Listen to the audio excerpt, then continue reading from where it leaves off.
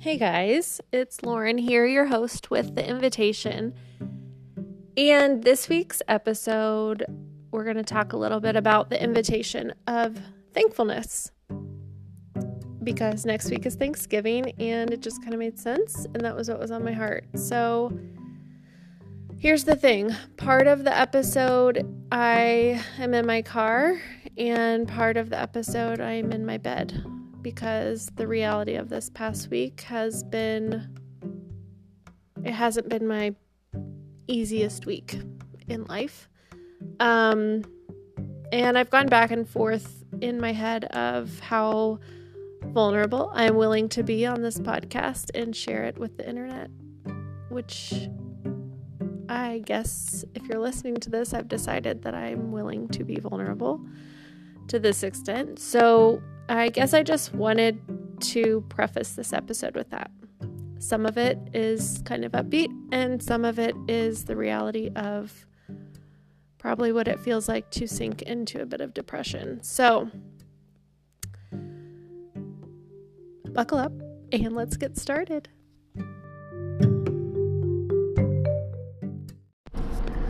Well, hello there. It's Lauren again with The Invitation, and today I wanted to talk a little bit about thankfulness. It is November 13th. We have had snow on the ground for a couple days now, and it feels like we had a day and a half of fall. Snow's pretty, and my family loves snow. We love to play in snow and go skiing and sledding, and the other day, when the snow first came, it started about 7 o'clock in the evening, and at 1 a.m., my 6-year-old came in my bed and asked if we could go sledding. I am thankful that my family is so adventurous and they find joy in a lot of things, in just about everything. I struggle to be thankful for cold and to be thankful for the snow. Like I said, it's beautiful and it's fun, but I easily could wallow in misery because of the coldness and the cooped uppedness that happens when the snow hits the ground in the Midwest. So I thought, since Thanksgiving is coming up, it's just a couple weeks away, it's good for my heart to kind of focus on how to be thankful when sometimes the situation around us doesn't present itself as something we ought to be thankful for.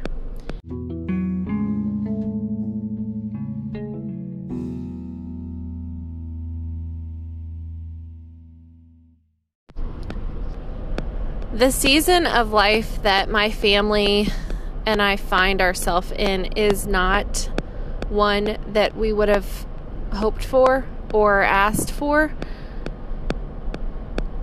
We started foster care 4.5 years ago, and it has been a wild ride.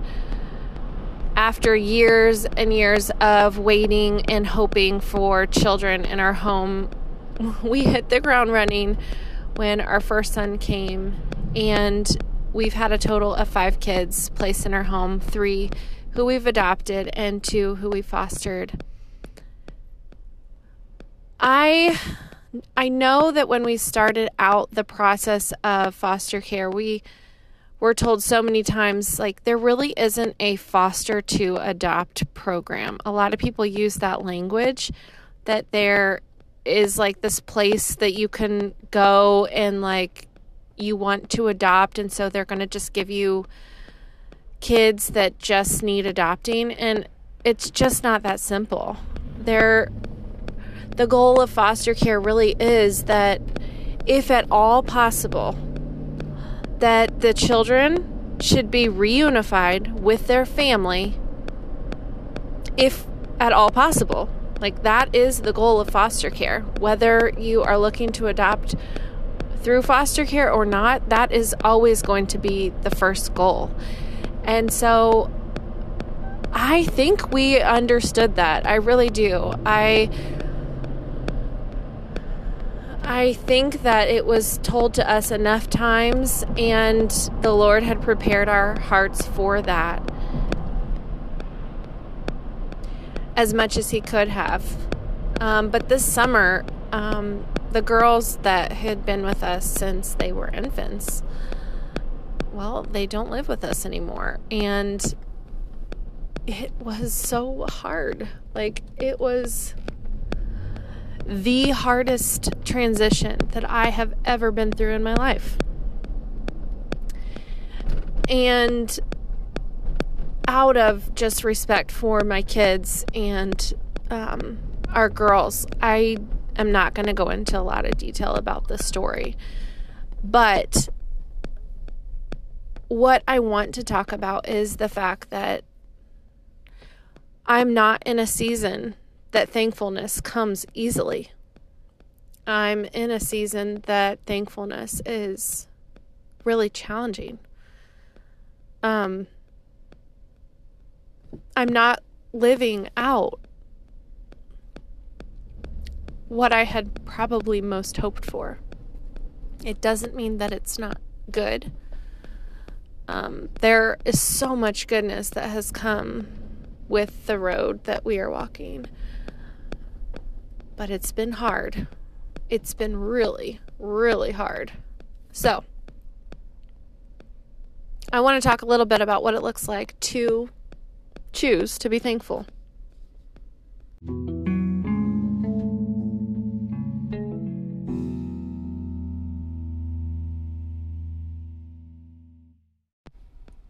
One of the first things that comes to mind when I think about choosing to be thankful is, it's going to sound really funny, but it's like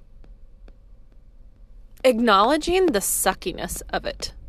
Like, one of the healthiest things I have allowed myself to do in this season is to just acknowledge how much it sucks.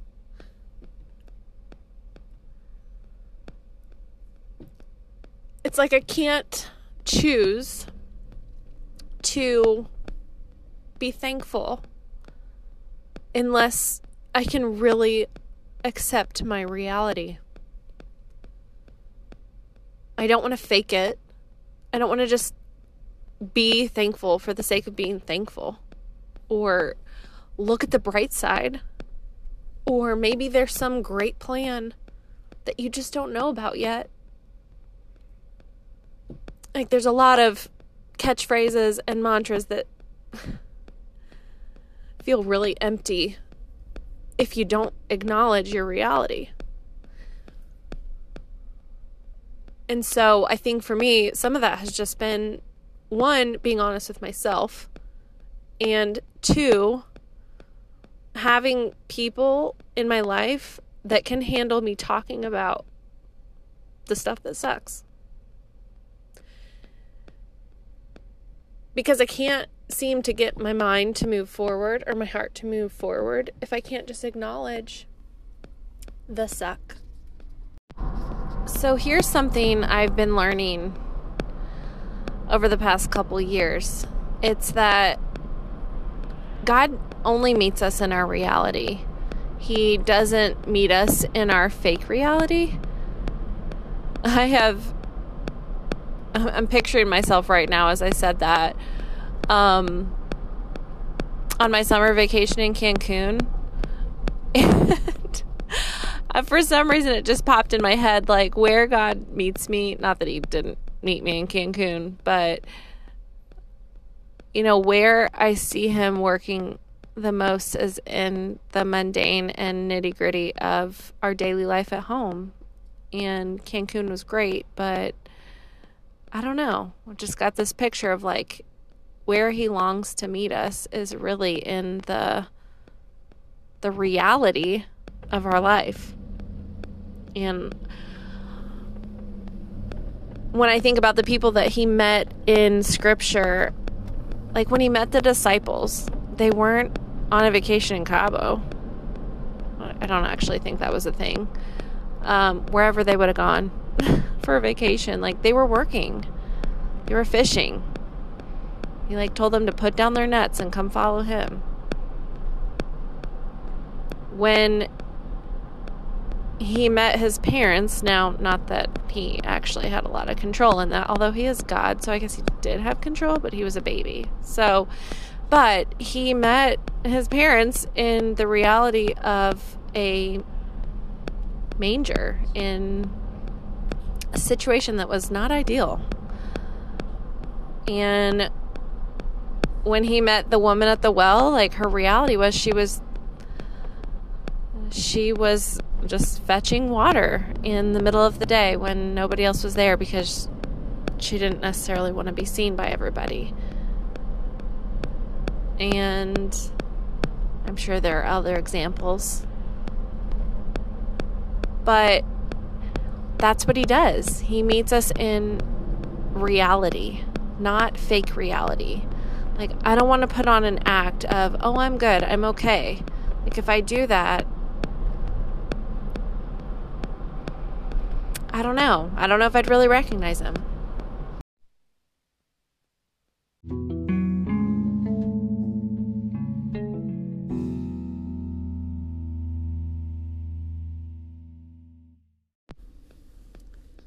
So here's where it gets a little sad, and where I feel really vulnerable. This is on a different day, not the same snowy day that this episode started on. It's a few days later, and the weight of a lot of different things just piled up.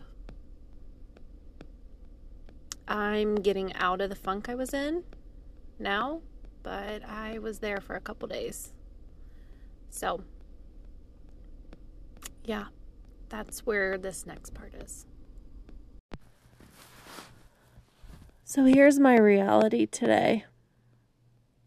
There have been a lot of things that have just piled up, and a lot of things that suck. So it caught up with me to the point that I spent pretty much all yesterday just wallowing in it.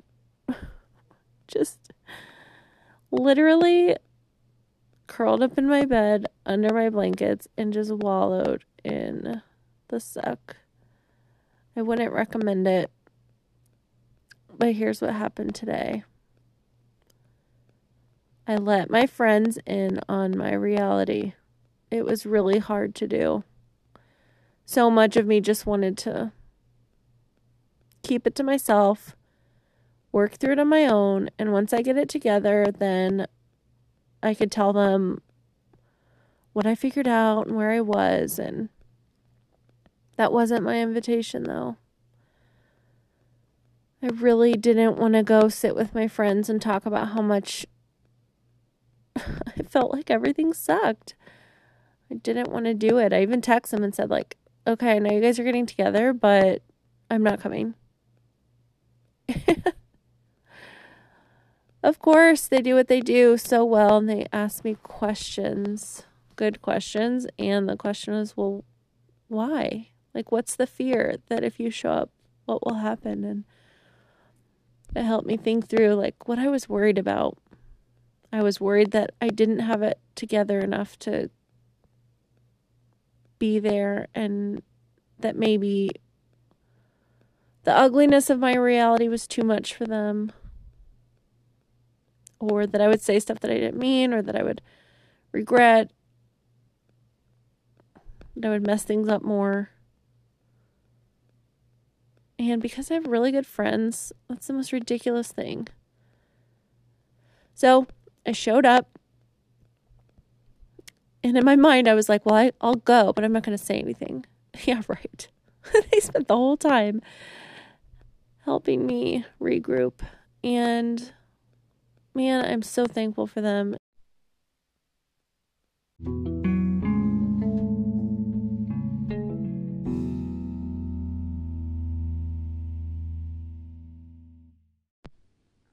So I have a couple thoughts when it comes to how to kind of choose thankfulness in this season. I certainly don't have a magic formula, and I don't even necessarily apply these super strategically in my life, but here's what I'm finding to be helpful today and this week and these days leading into Thanksgiving. The first one is, like I said earlier, acknowledging my reality and letting people I know, who I love and trust, in on that reality. The second thing I think is choosing to be thankful for the provision that I do have and for the goodness that I have seen in my life up until this point. I'm reminded of a story in the Old Testament about the Israelites. They were slaves to the Egyptians for quite some time, and there was a man named Moses who freed the Israelites from the Egyptians, and they took off into the wilderness. And during that time in the wilderness, the Lord was really revealing himself in miracles and amazing ways. And one of the ways he was showing himself to be good to them was he provided them thousands and thousands of people out in the desert, in the wilderness. He provided them food every day. He sent from heaven something called manna that would come on the ground, and they could collect it and make loaves of something like bread out of it. And it was a miracle. It was a miracle they got every single day they were in the wilderness. And at first thought, you think, like, that is just incredible. I mean, there were other ones, like they had witnessed him part the sea so that they could cross over this body of water, and then when the Egyptians who were chasing them came, the sea was closed up and it swallowed them up, and so they weren't taken over by the Egyptians who were chasing them as they fled from Egypt. They had seen all these miracles, and they were actively getting a miracle every day, the miracle of manna every day. And there was a time when they were complaining about it.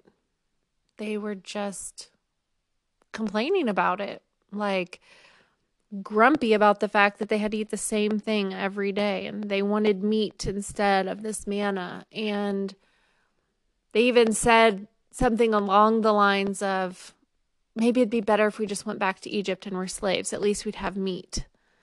And like when I read that, I think, gosh, they're so annoying. How could you complain about this miracle that you got every day? And then I think about myself and I think, man, I so relate to this feeling of the wilderness, the season of life that we're in that isn't the promised land where I thought maybe we were going. And I look back in the past, like where we were with infertility, like we're not there either. We have 3 beautiful children, and our family is healthy and all those things, but it's not maybe the promised land or what I thought our family was going to look like for a while. And I find myself complaining, like complaining about how hard it is, and yeah, the challenges we face because of whatever trauma or whatever. There's just things that come with adoption. There's things that come with busy boys. There's things that come with busy schedule and a busy life. And I find myself complaining. And when I think of it, when I go back to that passage about the miracle that God provided for them every day, I think like He provides miracles for us every day too. I mean, He provides for us every day. He's provided us with the most amazing community. He's provided us with more than a lovely home. And just resources and,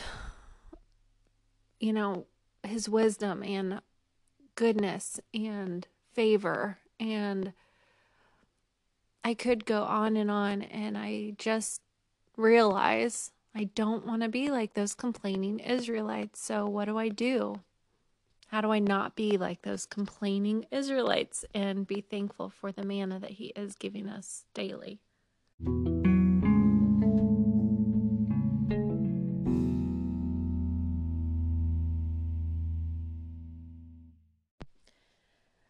I think for me, part of that starts with worship, with coming before him and praising him even when it's hard and I don't feel like it. I hate to admit it, but there are times that I get into a space of worship, whether it's at church or it's at my home, that I don't feel like it. I don't feel super happy about the circumstances of my life. I don't feel like what I'm singing maybe lines up with what my heart feels. I remember a couple months ago, I was at a conference with a friend of mine, and we were in the back of the room, and the song lyrics, I don't remember them exactly, but the gist of it was, there's no place I'd rather be. There's nothing I would rather do than just be here in your presence. And as lovely as those lyrics were, I couldn't even sing them because my heart kept telling me, like, that's not true. That's not how you feel right now. That's not how I feel. I do want something more. I want to know what's going on with the girls right now. I want to know where they are, who they're with. I want my family to look different than what it looks like at home. And the thing is, I still stood there in worship, and even though not all the words could come out, I think my prayer was, help me see that this is what I want. I want to want this. It's not what I want now, but I need your reassurance. I need something. I need something. And he was so good and so faithful to give me something. The very next morning, my friend gave me this word of encouragement that maybe if I didn't know where they were, that I could rest in the fact that he did. He knew exactly where they were. And as much as I care about them and love them, that he loves them so much more. And it maybe was something I had heard before but had forgotten. And so it was just the reminder that I needed to be able to enter that song again as we did that next day and realize that that is what I wanted. I did want to be fully with him. I did want to be in his presence, and that is what I wanted most. So I think that would kind of be my next thing, is just choosing to worship him even when it's hard and maybe we don't want to.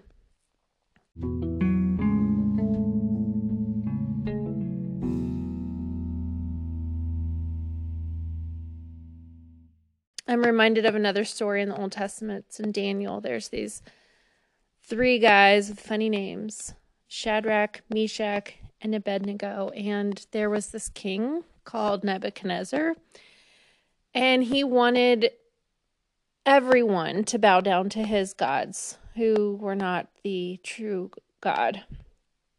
And these 3 guys, these Jewish men, would not bow down to anyone other than the one true God. And so the consequence for their action was going to be that King Nebuchadnezzar was going to throw them into a fiery furnace, a blazing furnace of fire. And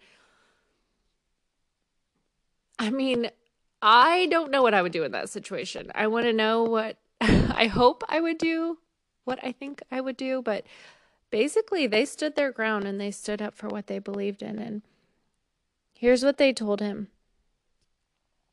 King Nebuchadnezzar, we do not need to defend ourselves before you in this matter. If we are thrown into the blazing furnace, the God we serve is able to deliver us from it, and he will deliver us from your majesty's hand. But even if he does not, we want you to know, your majesty, that we will not serve your gods or worship the image of gold you have set up. So basically, you can throw us in the furnace, and our God is big enough to save us from this. We know he is. But even if he doesn't, we're still going to worship him. And that is the posture that I think I've been invited into in this season of life. Like, I know that he is big enough and powerful enough to give me what I want. But even if he doesn't, I'm still going to praise him. I'm still going to worship him, and I'm going to thank him for all that he's done and all that he's going to do in our future. I know he is good because what he's done for us in the past. I know it. I know it because I can think of story after story in my own life of how he has been present in my reality and redeemed things that I didn't think were redeemable. I want to read you a little something from one of my favorite authors, Lisa TerKeurst. I'm reading one of her books now called It's Not Supposed to Be This Way. And she has been through a lot, and I relate to so much of what she says. This isn't from her book, this is actually from her Facebook page. So while I was killing time and probably killing some brain cells scrolling through Facebook, I came across this. She writes, though our circumstances may not change today, our outlook surely can. We can remember that in the midst of our struggles, God is there. We just have to acknowledge that reality. Here is a simple perspective-shifting prayer we can lift up. Dear God, I love you. I don't love this situation, but I love you. Therefore, I have everything I need to keep putting one foot in front of the other and walking through until I get to the other side of this. Thank you for reminding me that no matter how dark it gets, I always have immediate access to you. And that means I have hope. I guess what I took away from it was that we have this reality that we live in. And sometimes it just feels really brutal. But there's also this reality that God is always present. He's always at work. He cares about us so much. And we have immediate access to him anytime we need him. And so I think that is what I'm most thankful for.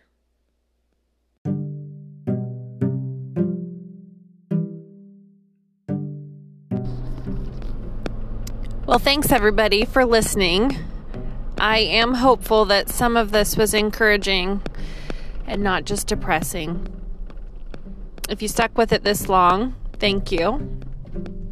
And I guess as we started the episode, I talked a little bit about snow. There's no snow on the ground today, but it is so cold. So whether it's as simple as trying to be thankful for cold weather, or it's as complicated as being thankful because of something awful that's happened in your life, I do wonder if you have an invitation to be thankful this season for something that doesn't seem to warrant thankfulness. And if you do have an invitation, what are you going to do about it?